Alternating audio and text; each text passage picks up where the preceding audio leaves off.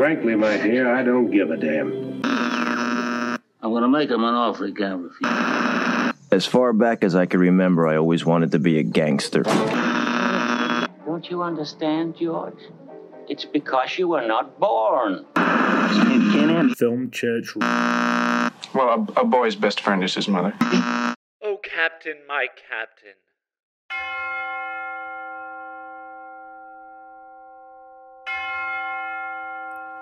Hello, and welcome to Film Church Radio. This is the podcast that treats cinema as a religion. It's Sunday. I'm Lewis. And I'm Brandon. And we are here to talk about movies. Each week, Brandon and I alternate picking a film for us both to watch and discuss. This week, I picked The Marvels from 2023, a film that has not reached expectations for the mighty MCU. And I decided it would be a good idea to pick it apart, and see where the MCU goes from here. If you want to know what we're watching next week, stick around to the end of the show. Brandon will be enlightening us. Can't wait. It's going to be good, I'm sure. Before we jump in to talking about movies and going in details, I'd like to thank everyone for listening. It's great that you're here. We appreciate everyone that's listened to one episode, 5, 10, 100. If it's your first time here, hello, welcome. Pull up a pew, go look at all our old episodes that have been streaming for the past 2.5 years, and join the church. We also have them all streaming on good podcast platforms, and you can find us at Film Church Radio on all the social medias. We also have merchandise, and that is linked in the show notes below. So if you want to share your love of the Film Church, you can do just that. We've had a few orders fly in, so thank you so much. We're excited that people are buying it. It's great. Before we discuss the main film, which again was The Marvels, Brandon and I are going to talk about some other films. And this week it's going to be a bit weird because we're going to talk about some of the films that are new releases. We don't do this very often. Normally it's kind of all over the place.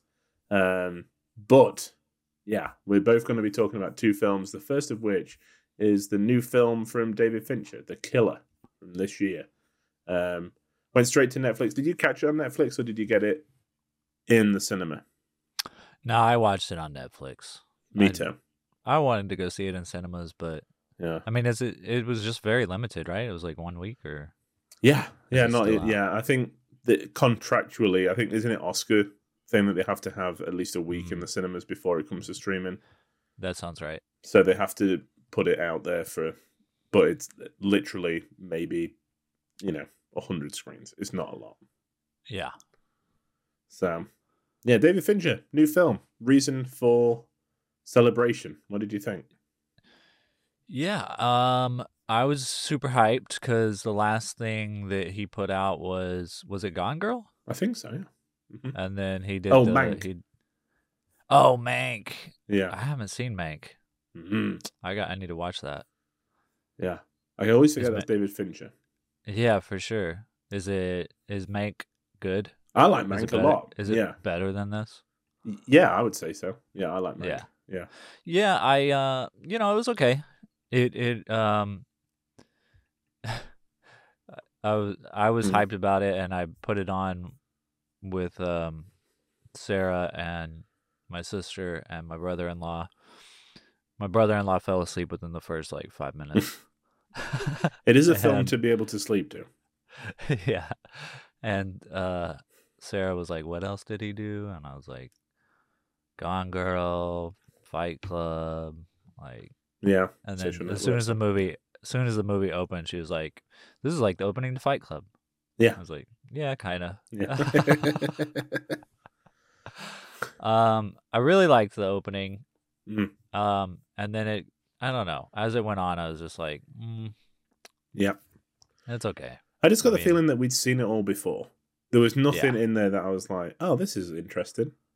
Right, yeah. Just like, okay, we've seen this before. I'm not sure what the big draw was. Whether it was just because it seemed like a very intimate, lower budget thing, You know what it kind of felt like? It felt like is his name? I feel like I'm gonna butcher his name. Denis Villeneuve. Yeah. That guy. Yeah. Felt like one of his movies. Mm. Do you like his Yeah. movies? I do. Yeah. Yeah. Okay, good. It felt I kind of don't know like whether it felt. it's going to go one way or the other. Yeah, it felt a bit kind of like Sicario or something. I don't know. Yeah. But I think a lot of films, like I don't know, the stylistically are starting to blend together now. Yeah. Everybody's trying to look like Roger Deakins. Yeah. Yeah. You can't really emulate it. It's he's very, he's great. Yeah, I was very underwhelmed. I think that like it looked really nice and Michael Fassbender's really good in it, but it's just very vanilla. Yeah. And Fassbender hasn't been in anything in a while. No, yeah. And it was I can remember because it showed at the London Film Festival earlier this year. I remember reading about it and being like hyped. I was like, this is going to be so good. Yeah. So tight, like such a good thriller. It just wasn't. I mean, Gone Girl is so thrilling, you know, as is like Seven, and even Social Network is like, you know, really gripping. I say even Social Network, it might be his best. But this just didn't seem to have any of the tension for me. I didn't really care. Yeah, exactly. Yeah. Well, you don't really care about the character that much. No. Yeah. It's like you don't know that much about him. And, you know, it's supposed to be, you know, he's reiterating all these ideas in his mind as far as like how to be professional. But then he, you know, and that's the most gripping part is because sometimes he'll do the opposite of what he just told himself to do. Yeah. But then it just gets repetitive and you're like, okay, I get it. Mm-hmm. I'm not necessarily annoyed or anything with the movie. Yeah. It's just like I kind of wanted a little more. I don't know, but it's like, you know, that's the thing is you're comparing it to his other movies. Exactly. So it's hard to it's hard to separate yourself from it and be like, was this good? Like, would I, you know, if this was made by up and coming indie filmmaker, would I be like, that was amazing? Or yeah. You know, I know. I think that it is typical Netflix fare. It's like it'll pass away the time, and it's not like you don't have to pay super close attention. Get me out of this. But it's not, you know, groundbreaking. It's not brilliant. You can make dinner while you're watching this movie. Yeah, I remember that they went through that, especially with COVID. It was like Marriage Story and then The Irishman, and I was like, okay, now we're gonna have like the heyday of Netflix, and it just hasn't materialized. No, but they do so much, so it's like exactly. You can't. It's all over the place. Yeah, it's true. So yeah, I mean, 3 stars from me. I think it could have. It could have been a lot better. I think that's what I gave it. Yeah. I mean, the fight scene was intense. Yeah. Well made and stuff. Yeah. Love a good fight scene. Yeah, definitely. But you know, you get the same out of John Wick, and John Wick is that whole movie. I mean, John Wick is that fight scene, but the whole movie. Exactly. And you can also not care about the characters in that movie either. Yeah, it's very true. Yeah, it's very sterile. It's hard to make because I know what they were going for. The killer himself, he's not supposed to be likable because he's a killer, you know. Yeah. But you just lose any kind of empathy or investment in his story with that. Yeah, it's you know, you've got to tread a real fine line for the anti-hero to really work, and this I don't think it does. Yeah. But hey, talking about anti-hero, we both went to see Taylor Swift, not together, separately. But I mean, one of the biggest concert movies ever. And yeah, I mean, cinema probably one of the biggest grossing films of the year too, I would say. Yeah, I mean, let's have a look at the box office. We're going to bring this up when we get to the main thing. It's currently sitting at 11 for the year. Yeah, the 11. So it's made 175 million. Wow. With no distributor. It's coming straight from her, which is insane. Yeah, that is crazy. So see, I mean, that is crazy because it's like, yeah, it could change the way that we see movies forever. Yeah, Well, one thing that happened, they took a while to they got rid of it's like the Paramount decrees or whatever that were around for since the 1930s or something. I think it's 20s or 30s, where movie studios couldn't own movie theaters. Yeah. So they couldn't, produce and exhibit their own films. Yeah. Because back in the day of early cinema, they would, there would be cinemas where you could only go and see Paramount movies. Yep. Hence why there's so many theaters called the Paramount. Yeah, exactly. So in order to kind of, I guess the thinking was if they made a law where, movie studios couldn't own movie theaters, then it would allow mom and pop theaters to open and, be owned by local people and still show a variety of films. That's right. Yeah.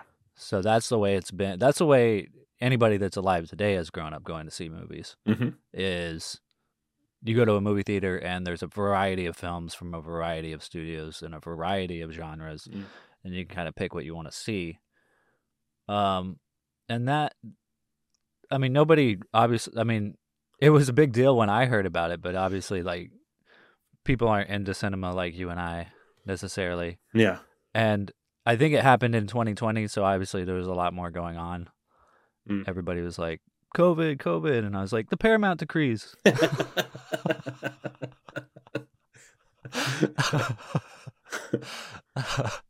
Not really, but I think it did happen around that time. So obviously, nobody cared anyway, but it was like there's a lot more going on. So there's that, and and because of that, I think that helped pave the way a little bit for Taylor Swift to just go in there and be like, "Hey, AMC, you want to just go in business with me and distribute my film and get more of the profits because you're not, the studio's not studio taking a cut." Yeah. And of course, like any sane person, they were like, "Yes." Yeah. And it's paid off. Worldwide, like 246 million. And it's an incredible experience. It's a really well-made concert movie. Yeah. That isn't boring. I didn't know the songs that well, if at all, but I was still like entertained the whole way through. And you can see the obsession. She's a very talented performer. Yeah. Yeah, dude. She just like, and I'm kind of the same as you. I'm not, obviously I know who Taylor Swift is. I know some of her songs, but like, I've never pulled up Spotify and listened to a Taylor Swift album or even song. Yeah. Just on my own. But it was amazing to me, like, how many songs I knew of hers watching that concert. Yeah. This is so many. Yeah. And then not only that, it's like, of course I went in skeptical. I'm a dude who doesn't listen to Taylor Swift going to see the Taylor Swift concert. I'm going in with my arms crossed, like, okay, come on, like, this is going to be like, and then, she comes out on stage and she's just like so incredibly charming and uplifting.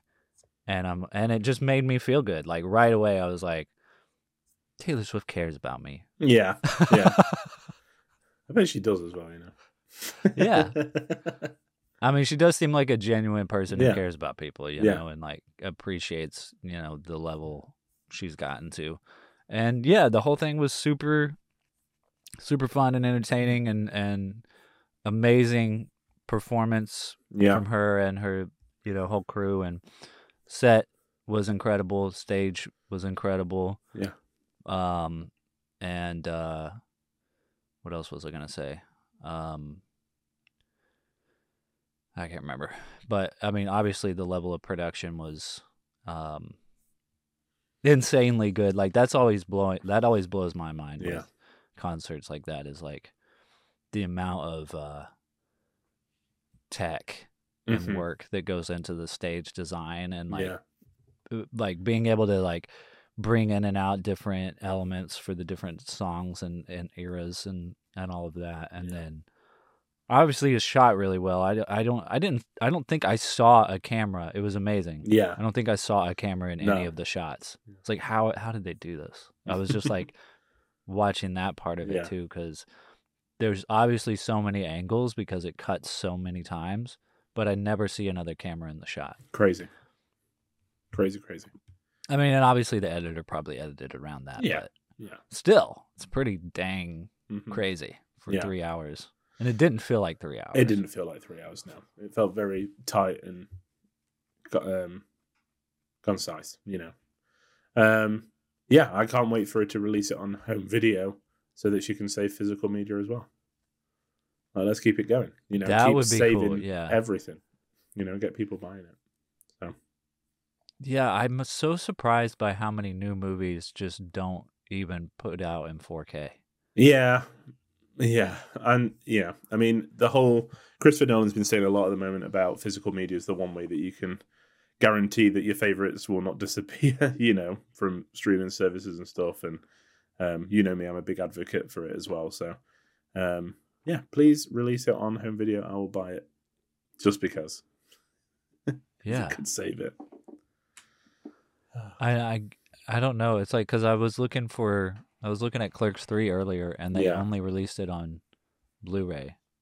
And it's not really like Kevin Smith's decision. No, it's like just the studio studio. or whatever. Yeah, and I guess they don't want to. It probably costs more to put it on 4K than Blu-ray. So okay. I mean, but it's silly. Yeah, it's so it is silly. Yeah.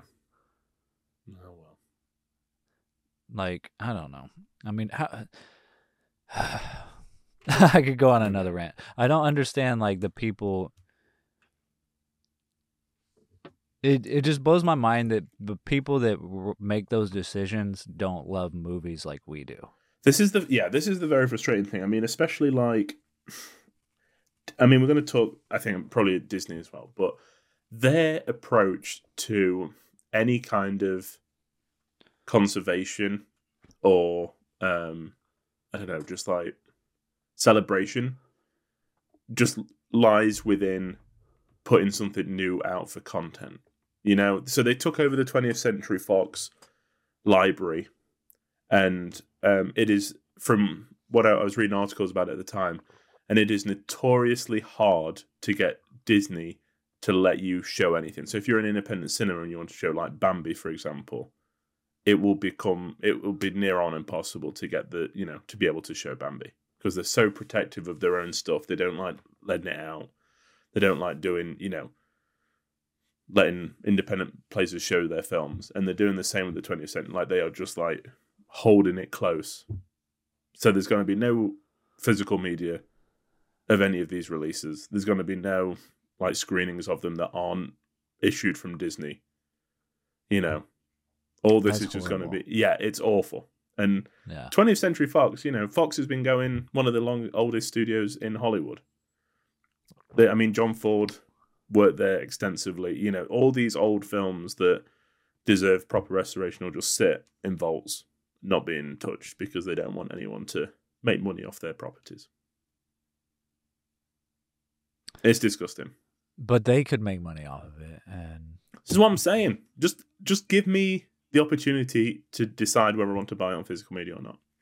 Yeah. Or at least set up a deal with like one of the, especially for the classic ones, like talk to Criterion, talk to Kino, talk to someone who distributes these films and has an audience that can be like, okay, we're going to do a special Warner Brothers line of like their classic films. I'd be down for that. Number the spine and I'm going to buy it. Yeah, exactly. So it's... Yeah, Kevin Smith was even talking about this. Obviously, I've been listening to him a lot recently. He was talking about how the Clerks cartoon that he put out in the early 2000s is, or maybe it was late 90s, is now owned by Disney. No. Disney has the rights to it. So he was talking to his agent, and he's like, "Hey, can't we put that on Hulu? Like, let's put it out there and see if it does anything, and then maybe we can reboot the show." Yeah. And his agent called him back and was like, "They're not taking any meetings." He's like, "What?" Yeah. He's like, just let me get in the room with them. He's like, they said no. It's just like, Ridiculous. what? Yeah, ridiculous. Like, they won't even, like, they own, like, you could just put that out. Yeah. Like, my God, dude, they have so much content. Just put it out there. Well, Like, you have these streaming services. yeah. 6 months ago, I think it was 6 months, probably a little longer. They took a lot of stuff off Disney Plus, including like The World According to Jeff Goldblum, which was their launch show. Like, it's one of the shows that they launched the platform with. What? And they just it's removed gone. it? Yeah. So there'll be no way to see it on home video because it didn't get any kind of release. It's not even on the streaming service it was made for anymore. So it's just going to sit on a desktop somewhere forever, never to be seen again. That's like just... It's ridiculous. It's like you don't have a capacity, I'm sure, for like content you can keep on there, you know. But they'll just take it off. It's boggling. I don't know. I guess that's just, Yeah. I mean, is it just the way the capitalist system works? I guess. I mean, more people make are probably more money by taking it off. Yeah, more people are probably watching the 7-minute Lego shorts that they're making than they will the Jeff Goldblum series again. So they'll take it off. Insane. Yeah, insane. So Disney Plus is just going to become TikTok at some point. Mm-hmm. Yeah, that's a good way to look at it. Because most of the original content they put out is like under 10 minutes. Yeah, so it's just going to be, they're just going to like do whatever the AI algorithm tells them to do. Yeah. And then eventually it's just going to be like a 2-second fart video next to a 2-second burp video. Yep. That'll be it. Cool. And the price will keep going up and up. And up. $50 a month. This is it. It's gonna be like Idiocracy. Yeah, it will. Yeah, it's just gonna keep progressing to that point. I mean, just I don't know. You know, just do something. You've got National Geographic on there. Just do like a classic film box, or just let people discover these films. Yeah, exactly. Don't just think you know what people want, because you're probably wrong. Yeah, and that's the fun thing too, is like discovering something within a service that maybe nobody else is watching. Yeah. But that you find and you love. Yeah. Exactly. I mean, I know it's a sad state of affairs, and I think was it Paramount that cut their like online library by 65% recently. Like they just took loads of films off, including like Scream. That's so crazy. It's like, why would I even pay for these services? Yeah, exactly. Because they get you. You know, I mean, disclaimer: I am paying for Paramount Plus, but that's just because of the Frasier reboot. But who knows how long that'll stick around? You know, probably never see it again. So, have you seen the trailers for I think it's called The Curse? I haven't. Emma Stone and Nathan Fielder. Mm-hmm. Yeah, I have. That seen looks really good. Yeah, and one of the Safdie brothers. Mm-hmm. Looks good. It does look good. Yeah, gonna have to try and watch that at some point. Yeah. I feel like we're getting close to kind of talking about our main features. Did you want to jump into it? Let's do it. Okay. This is our feature presentation.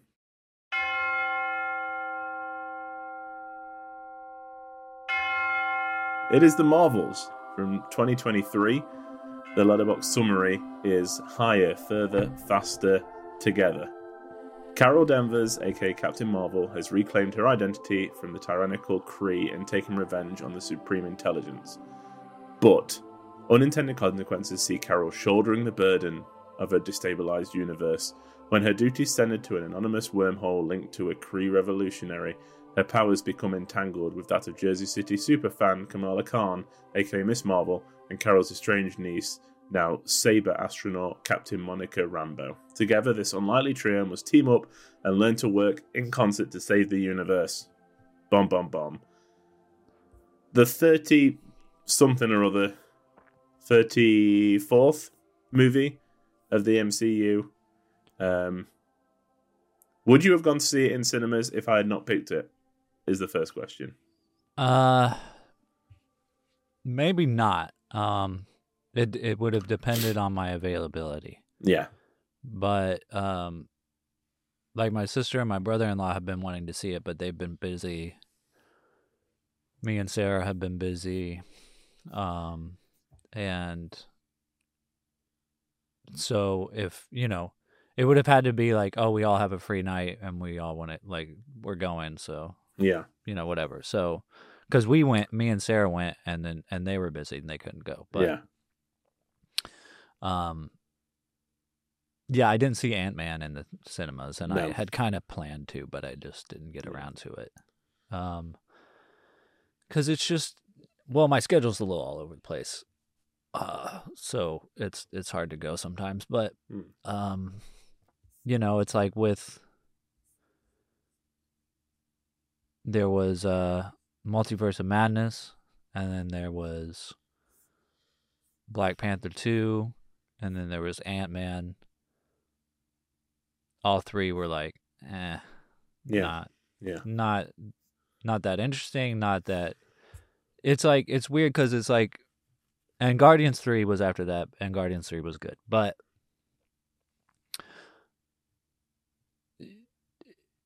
in the scope of the MCU, I think I've been trained now to just like, okay, what do I need to know for the next thing? Yeah. It's like homework. Mm-hmm. And in terms of this movie, spoilers, the only thing you need to know is the three girls become a team, and one of them is now in the X-Men universe. That's all you need to know. Yeah. You could skip this movie. You can boil it down. Yeah, exactly, yeah. You could skip this movie, and as long as you know that, you can watch the next movie. Yeah. Well, and the next movie is Deadpool, so it's like in that universe. Oh. Okay. So it's just like, so she might be in the movie. Yeah, I mean, will she though? She'll be in it for maybe a second. She'll be in the background, or say hello. I was part of the Marvels. I'm like, okay, it's all these characters are on the board, leading to nothing. Yeah, exactly. Yeah. Yeah,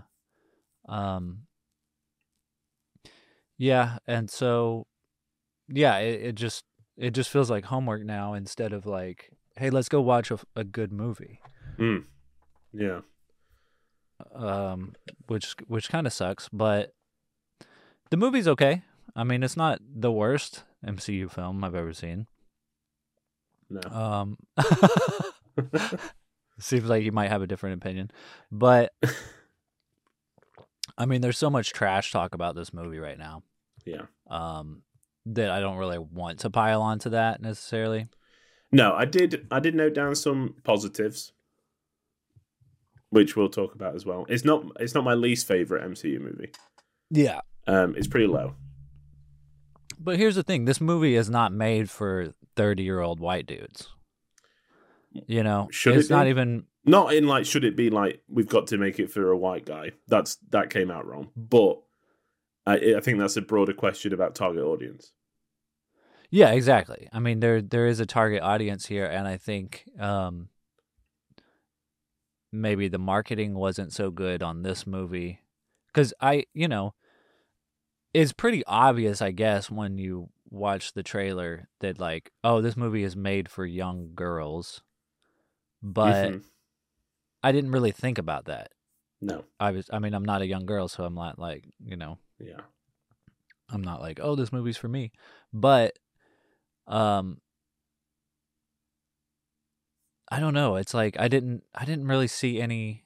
It's like when Spider-Man came out, like they had this thing with Burger King where you could go get a Spider-Man burger and it was like red or whatever, which is disgusting. Yeah. But you know what I'm saying? Like, where's the like marketing to little girls? And maybe it's because I'm not like doing little girl things, so maybe they did market to in those areas. I don't know what they are, but like, you get what I'm saying. It's I don't know that they marketed this film right.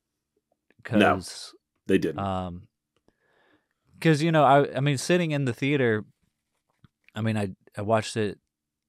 Did it come out last week, like a week and a half ago? It's in its third week now, I think. Okay, so I'm watching it 2 weekends after it had was released, and the theater wasn't packed by any means, but there was, Enough. about 3 different groups in there Yeah. of people, of families and stuff. And it is a family movie. Yeah. That's the thing about the Marvel movies. They are family. You can go take your families to them. And hearing the families enjoy them together, that was cool, and it was a little annoying because, some of them were talking to each other, but it was still kind of like, oh, like these families are into these movies and they can all talk about them. Yeah. And there's something for everyone, usually. Yeah. Obviously, this one is for the younger girls in the family, but there is still usually something for everyone. And, next to me, there is this family. And when Tessa Thompson comes on, like one of the older guys was like, who is that again? And like the little girl was like, that's Valkyrie. Yeah. I was like, oh, she's like really into this. Yeah. So like, and that's awesome. Yeah, that is awesome. But I feel like there could have been, I don't know. I mean, obviously the movie's not doing super great, but like, and who knows what all the reasons are, but I do feel like, maybe people didn't know this was like, hey, take your, daughters to come see this necessarily. Yeah. Even though the poster has 3 girls on it and, whatever, it's still like, I don't know. It just yeah. It wasn't super clear.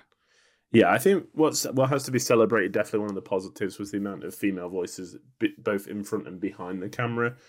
I mean, I think that the story editor wrote the script for this. The story editor from WandaVision, who's a female, wrote the script for this. There's, the director is a woman. There's lots of very great steps forward. When you think of, was it Endgame or was it Infinity War?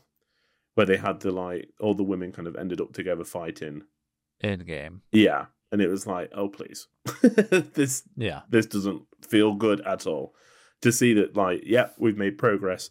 But there's still that self-congratulated, pat on the back. Like, the opening Marvel, studio logo thing. In the MA, whatever, all the clips of the film, it's all the women. Yeah. It's kind of like, see? We make films about women now.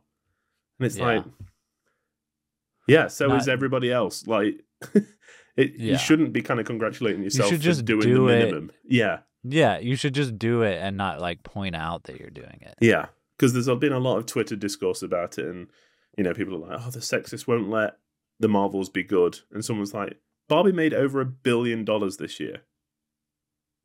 It's not. Yeah, exactly. It's not because we don't like it because it's female led. It's because it's not a very good film. Yeah, exactly. And this is and that's not everybody. I understand that, I've been looking at a lot of reviews on Letterboxd and a lot of people feel kind of similar. Like, I just wish it would have been better. I wish that more time and effort had been taken to make it a better film. Yeah, and it's not necessarily a terrible movie or anything. Like, no. It is fun. There's lots of good, fun stuff in the movie. The singing place was pretty great. Yeah. I did think that was really funny. But on one level it did, and I'm not saying this as like a knock to the movie or anything. I'm using it to describe the way the movie felt to me. Yeah. It felt like a Spy Kids movie. And when I saw Spy Kids when I was like 12, I loved the movie. Yeah. I thought it was great. You know what I mean? So it's like, now as a 33-year-old, I'm not like that into that kind of vibe anymore. Yeah. But I don't know. It is a hard thing to juggle for Marvel when you're making a movie for, because most of their movies I think were made for like a teenage boy audience or like a young adult man audience. And now they're still trying to hold on to that a little bit, but then but then this one is obviously targeted towards like teenage girls, and it's like, okay, well, pick one or the other.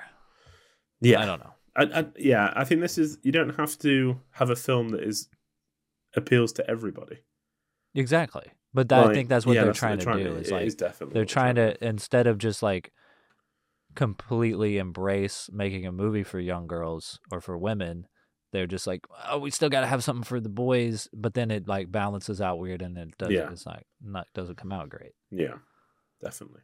Yeah, I knew that it was like it's just there's not really a story to it though. You know, there's not like a tangible thing to kind of to keep it moving, which is a real shame because the person who plays the villain, is it Zoe? Zoe Ashton. Yeah, she was in a British kind of sitcom called Fresh Meat, and I love that, and she was so good in it. And she's a wonderful actress, but the character is just so one-dimensional. There's nothing there for her to do. Yeah. You know, I did like her in this. I thought she was pretty good.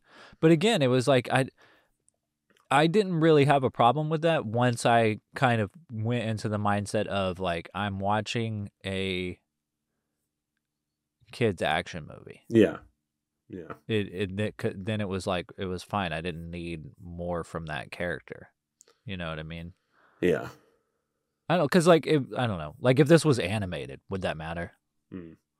You know what I mean? Would it? I don't know.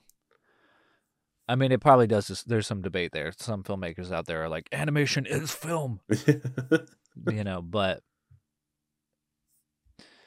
And, you know, I don't know. It's like, there's also an argument of like, you don't have to water things down for kids. Like, like kids should be able to just, you know, get the depths and complexities of life, or not necessarily get, but be able to watch them and try to interpret them. Yeah. But I don't know. I think the biggest thing when I walked away from the cinema, I was like, why was it that I didn't feel like fulfilled in that film? Why didn't I like enjoy it? And I think because the opportunity was there to make a really interesting film, and it was missed. When you think about one of my favorite Marvel films is Civil War. It's with a lot of people, you know.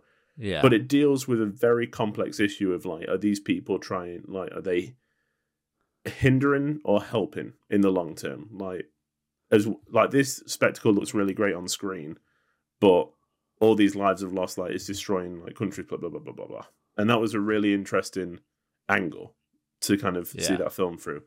Here, we could have had a really deep, interesting story about hero worship, about Miss Marvel, Kamala Khan, being obsessed with Captain Marvel and seeing that she's not as great as she thought she was, and like having to come to terms with that for both characters.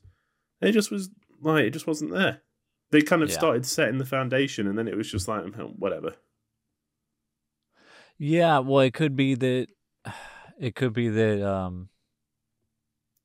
that's the direction they wanted to go in, and then executives got cold feet. And they're like, no, we can't. She's got to be good all the time. Yeah, because I was watching the Kevin Smith Mark Bernardin discussion on the movie, and Mark was like saying that, you know, why not?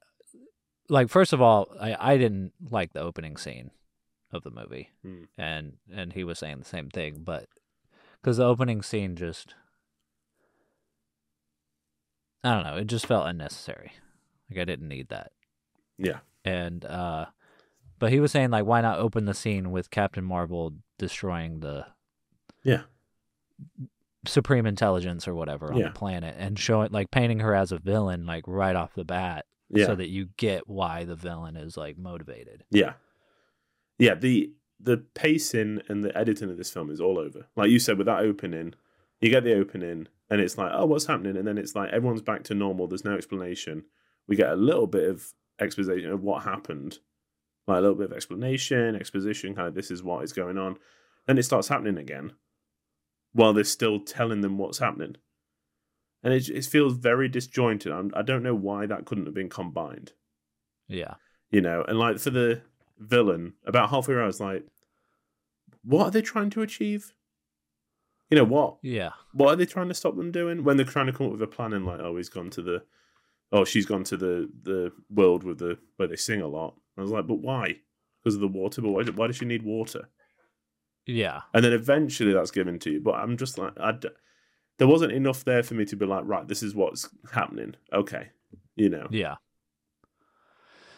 It's just, it doesn't matter, does it? The story doesn't matter.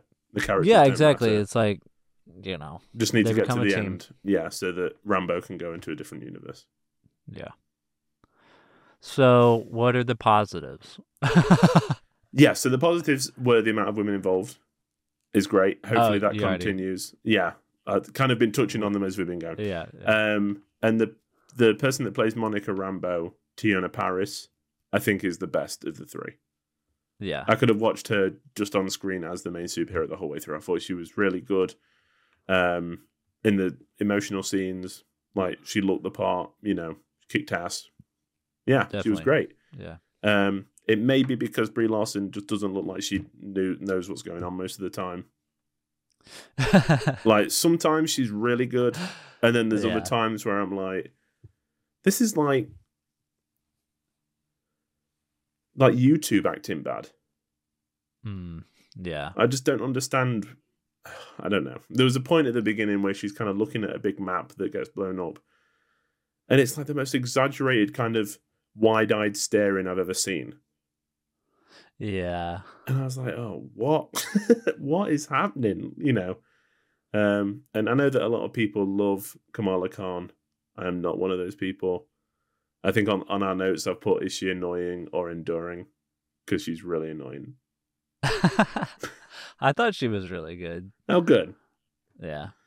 Yeah. I liked her family a lot. I thought they were quite funny. Yeah. Even though I was like, why are they going to the space station?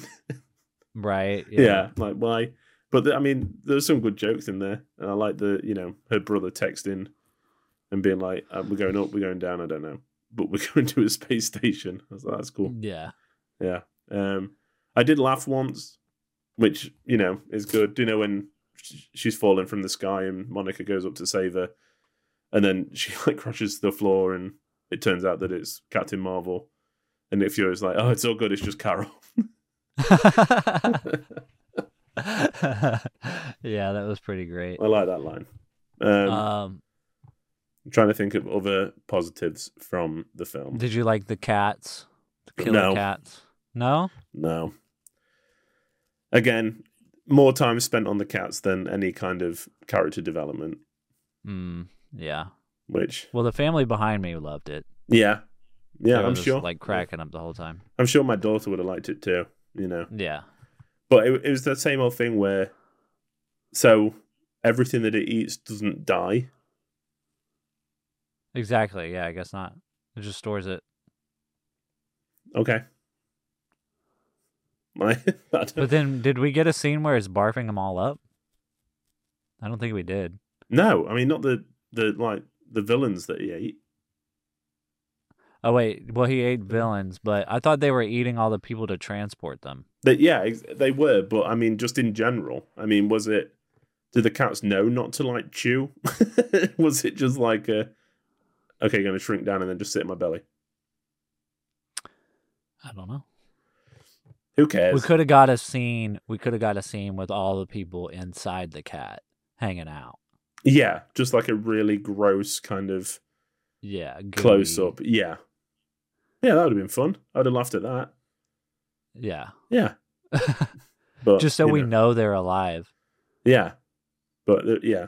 Because if you're a kid watching that, I feel like you might not catch these cats are eating all the people to transport them. Because then we don't even get a scene where the cats barf everyone up, do we? Unless I just completely. There's one or two in the one of the cats throws up in the transport, and there's the few people kind of come out, and it's kind of getting full when they land. But that's kind of it. That's it. Yeah, there's a little bit of. Oh, the cats can store us. We can fit more cats in an escape pod than we can humans. Yeah. And that's it, But then again, it's it's just lucky coincidence. It's like, oh, we found these brain things. Oh, the cats. Good. We need 1,000 cats to transport these people. That worked out well. Yeah. Cool. Whatever. I don't care. The other thing that got a big thumbs up from me was seeing Kelsey Grammer back. Kelsey Grammer. Oh, yeah. Yeah. That was cool. But the same actor? Yeah. But at this point, I was like, I don't really mind. Like, this is really cool and everything, but I don't want to see characters that have died come back to save the franchises. I don't want to see Iron Man. I don't want to see Captain America unless it's Captain Carter. I don't go the route that I think they're going to go. Well, you're going to see Captain America, but it's going to be oh yeah, that's true. Sam. Falcon. Yeah. Captain Falcon. Really, Captain Falcon America Sam. Uncle Sam. Yeah. Captain Uncle Sam. I think it goes back to my big problem the last few years, really, which is it's just getting too big.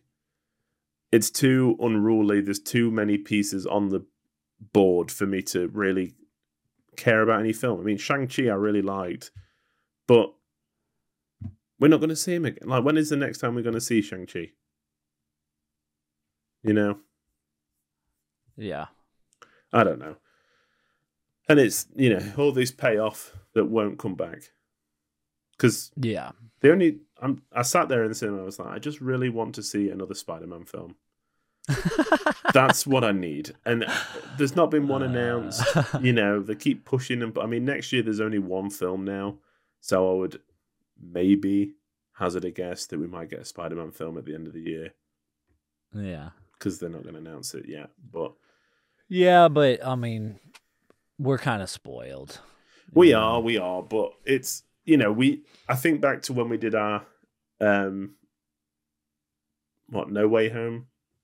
Uh-huh. I always forget the cadence of them. No Way Home thing, and we were just so hyped. And I feel like by the time the next one comes out, I'm just going to be so tired. It's, you can't... I mean, Captain Marvel came out in 2019. So relatively, I mean, 4 years is not, relatively quite quick. And already people are just like, I don't care. Yeah. Well, the thing is, Kevin and Mark were talking about this too. Like, Captain Marvel was just insanely well positioned. Like, it came out, we got Avengers Infinity War. Yeah. And at the end of Infinity War, everyone dies. Yeah. And the post-credit scene is Samuel L. Jackson. He's about to fade away, and he picks up the little comm thing, and it's got the Captain Marvel logo on it, and he sends the signal, and he dies. Yeah. And you're like, oh, Captain Marvel's coming. We don't know this character yet, but obviously she's going to play a big role in the next one. Almost a whole year passes, and we get Captain Marvel in, like, March. Yeah. And then Endgame in, I think, May or April. And so, like, of course everybody flocked to go see Captain Marvel. Of course it made it so much, like, that's where you positioned it. Yeah. So, but I mean, again, they were also talking about how the marketing was a lot better. Like, you remember the trailer, it was like, we need her. And then it was like, it turned into an O. Yeah. A hero, a hero. And like, but it was still like, and then it like showed her as a young girl and like the little like racing in the car crash, and then growing up to be a pilot, and like, but there was it didn't seem like there was any of that like push for this one. No. Yeah. And I know, I know that you put on the notes, there's some, obviously, the writer's strike has caused, and the actor's strike has caused a problem with that because they can't promote it. Yeah, exactly. Yeah. They can't promote it. The actors can't be out there. Like Kamala, the girl who plays Kamala Khan, could have been out there on, the Disney shows, like promoting it, but she's not. Yeah. I mean, yeah, it's like, no, it's unfortunate all around, but it is. But I don't think that necessarily that is contributing to the failure of this film. I think it's like you said, the weak publicity around it. You know, it's come out again. It's come out to. It's not a Thanksgiving film, and it's not a Christmas film. It's come out, a month before that. Because it's not. The summer's over. We've had our summer blockbusters. The Christmas, like the festive stuff, and the Oscar contenders are coming out in like a month. Realistically, this is like the waste pit. This is like, who releases a film now? Well, yeah, exactly. And then also you've trained your audience to know that it's going to come out on Disney Plus. Yeah, it'll be 6 months before Christmas. Yeah, exactly. And then on top of that, your last few movies weren't great. So, you've let us know we don't it's not essential to go to the cinema to see a Marvel film anymore because Ant-Man wasn't spectacular. Black Panther wasn't super great. No. Thor was awful. Yeah, it's like now everybody's just like, well, I guess we don't. Yeah. I guess it's over. And then, it's just, it's like the first one was positioned in the best place. This one was positioned in the worst place. Yeah. Yeah. Agreed. Behind all of these other films that were doing great. Like if the film, if you made it more of an essential watch, then maybe people would come watch it. But none of them are anymore. I feel like exactly that's the thing. Endgame was so defining as a movie, like as an end to the arc, that now they're stuck in this weird period where it's like we need to quickly ramp up the stakes again, but we need to introduce all these new characters to kind of move forward. I mean, are we ever going to see the Eternals again? Who knows? This is it. We've jumped too quickly. Everyone has to have their own film. I don't know why. I don't know why we couldn't have more people as like in other films. Like Doctor Strange managed to do it quite well, where they had Wanda in it as well, and kind of like finished two characters' arcs in a way. Yeah. But we had problems with that because obviously Sam Raimi was restrained to the maximum extent. Yeah. I don't know. I feel like the stakes aren't there. I'm not being, I'm not rewarded for being a viewer anymore. Yeah. So my question to you, I know that, we've talked about this a lot. It's been a bit of a bummer of an episode, but where would you go from here? If you were given Kevin Feige's hat and you were head of the MCU, what would you be focusing on for the next few years in terms of, not to save it necessarily, but just to, revitalize a little bit? Well, I think the obvious thing, like the thing with all of the MCU, greenlights 12 Spider-Man films. Yeah, I think that's what I would do.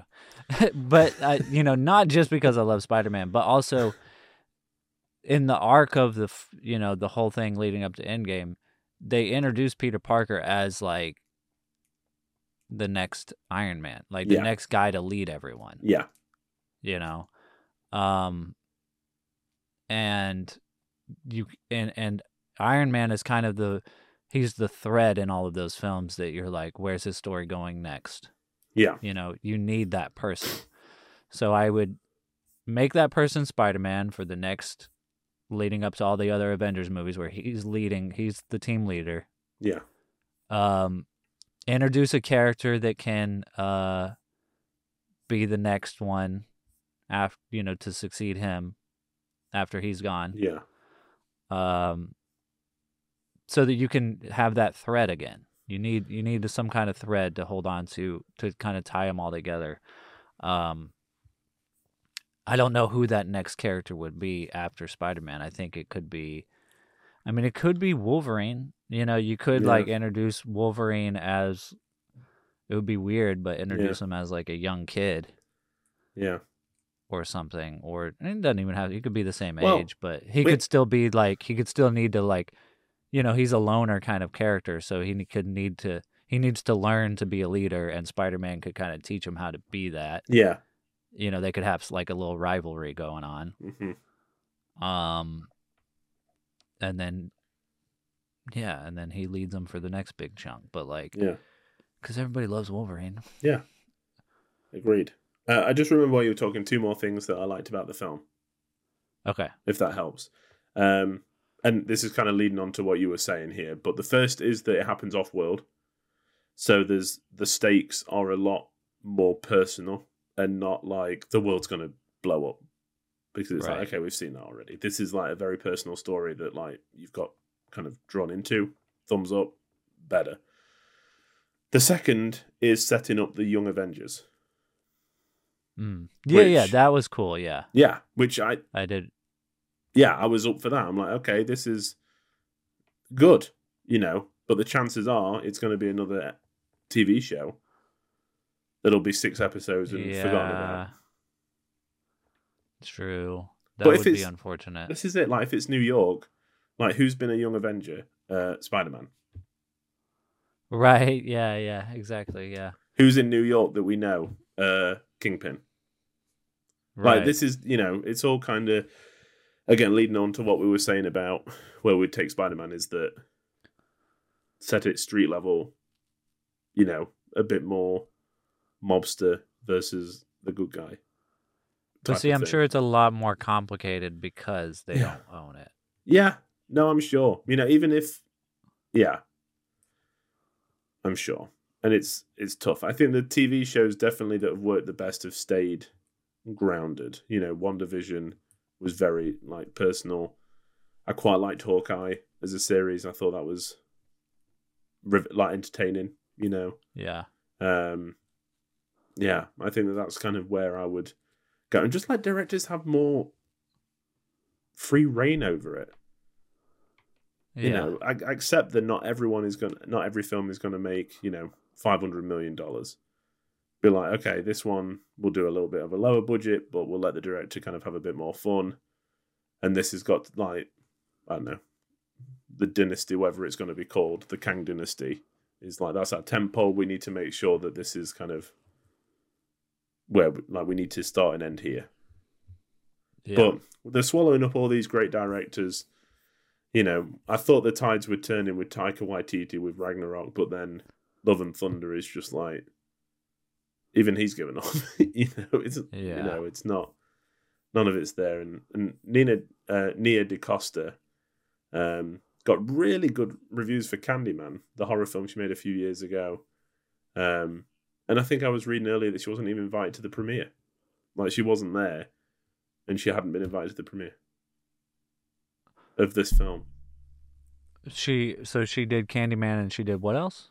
I think Candyman is like the big film that kind of launched her. You know, she's done a few like independent films that I haven't really heard of. Yeah. But, you know, it's one of these up and coming directors that definitely could have had a big thing. And this is just like a terrible experience for them. Yeah. You know?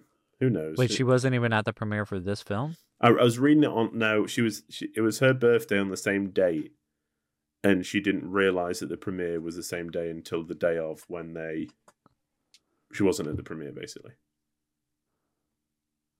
And wow. Yeah. Okay. Yeah. Huh.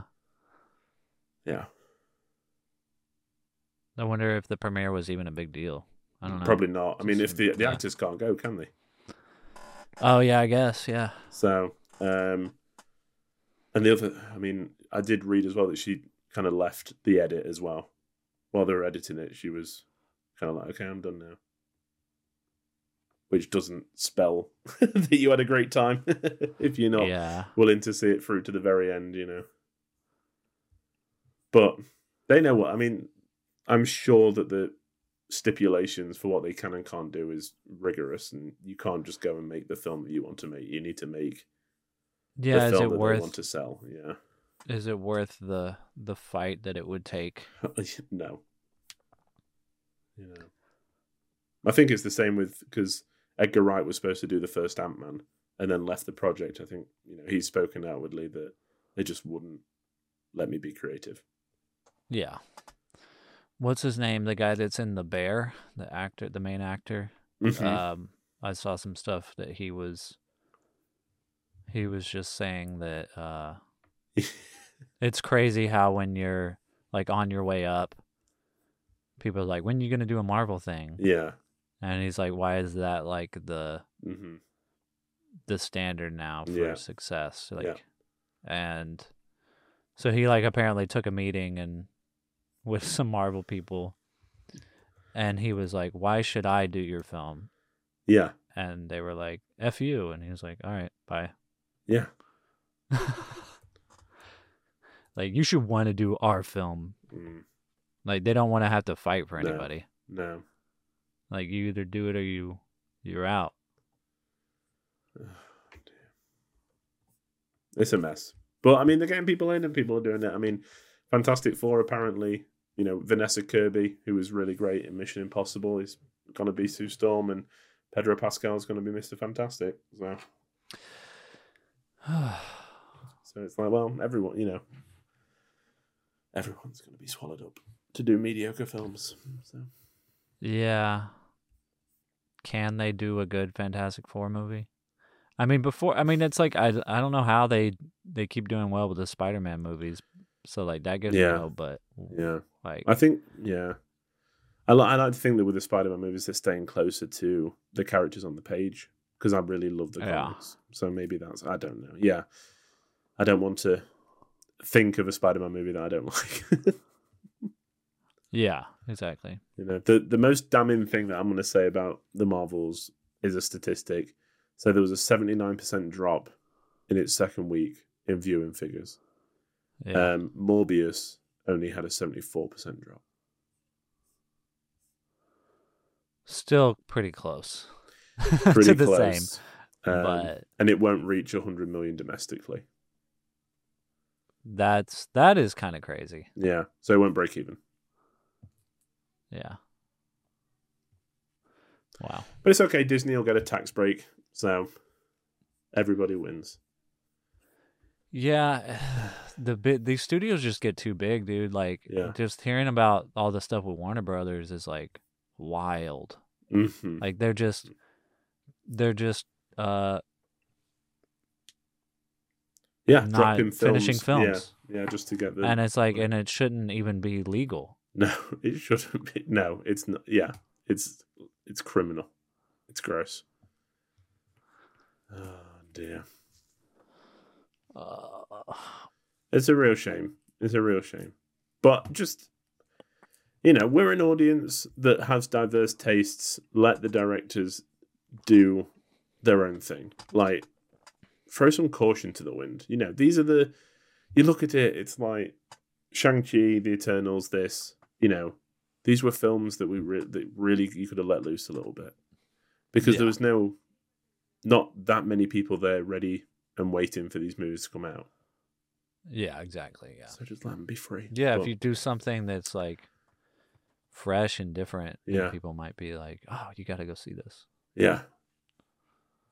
But they won't. Oh well. Anything else you want to mention before we wrap it up? I don't think so. I think I said everything. And thank you if you've stuck with us to hear us kind of rant through. We, we were big fans of the MCU. I can remember when we lived together not together, but when we lived in Texas, we went to go and see quite a few together. Yeah. You know, and like talked about it a lot and was excited for what was coming. And I think like a lot of people, it's just tiring. You know, if the content's not there anymore or the enjoyment, you start to dwindle and lose interest. Which is a shame. Completely forgot, just looking through on Letterboxd, like films produced by Marvel Studios, completely forgot about Moon Knight. Moon Knight was good. Yeah. I like Loki a lot. Yeah. Just trying to fill it with some more positives. But yeah, I think that'll bring us to the end of this part of the show. Do you want to guess what we rated on Letterboxd? Sure. I'm going to say you rated it 2. I'm going to say you rated it 3. You're correct. You are correct. Wow. Yeah. So predictable. Just like the Marvels. Just kidding. It's okay. It's just Carol. Still, probably one of the funniest lines in an MCU film for quite a while.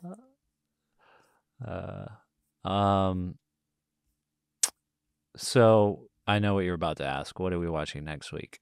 Yes. I don't know, but I'm gonna do what you did that one time. Oh yeah. Where you just pick a year, and then I'll see which film pops up that I haven't seen or that we both haven't seen. Oh, so much pressure. Letterboxd. I'm gonna say 1977. 1977. It's Star Wars. I've never seen. I'm just kidding. Okay, cool. Well, next week. Just kidding. All right. So what I'm doing here is getting on Letterboxd, and Lewis has picked 1977 as the year. Yeah.